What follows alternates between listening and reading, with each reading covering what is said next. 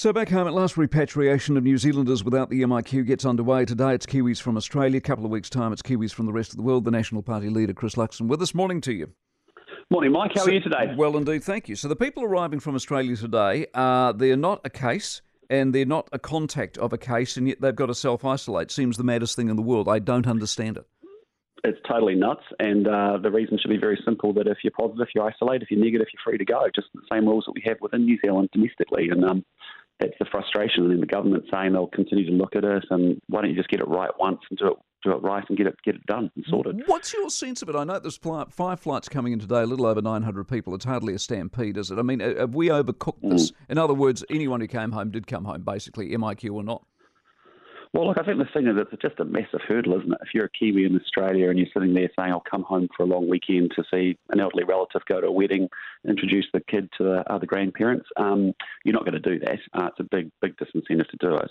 And, I think that's right. I mean, and I think the other piece is that from my point of view, I don't understand why it's not all Kiwis coming from anywhere in the world that are coming home immediately. They shouldn't have to isolate for 7 days if they've got a negative test.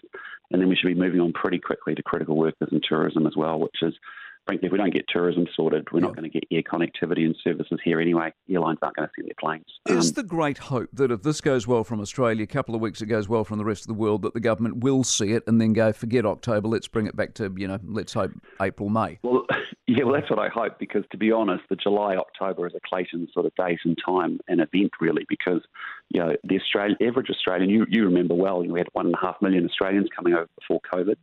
They stay for 5 days. Well, you ain't spending 7 days in a hotel doing Uber Eats and calling that a Kiwi holiday. No. So the bottom line is that has to be completely rethought, and I would have thought, in the next few weeks we'll get through the peak of Omicron and we should be going very, very quickly at that point to get tourists here. So, it's very frustrating because, again, it's just another thing that's just not commonsensical. It's not sort of laid up.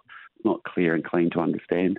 It doesn't make a lot of sense. Quick word on the police. You've got the protest obviously ongoing in Wellington. Over the weekend when protesters can close down a bridge, are the police too soft in this country and the protesters are allowed to run their own program?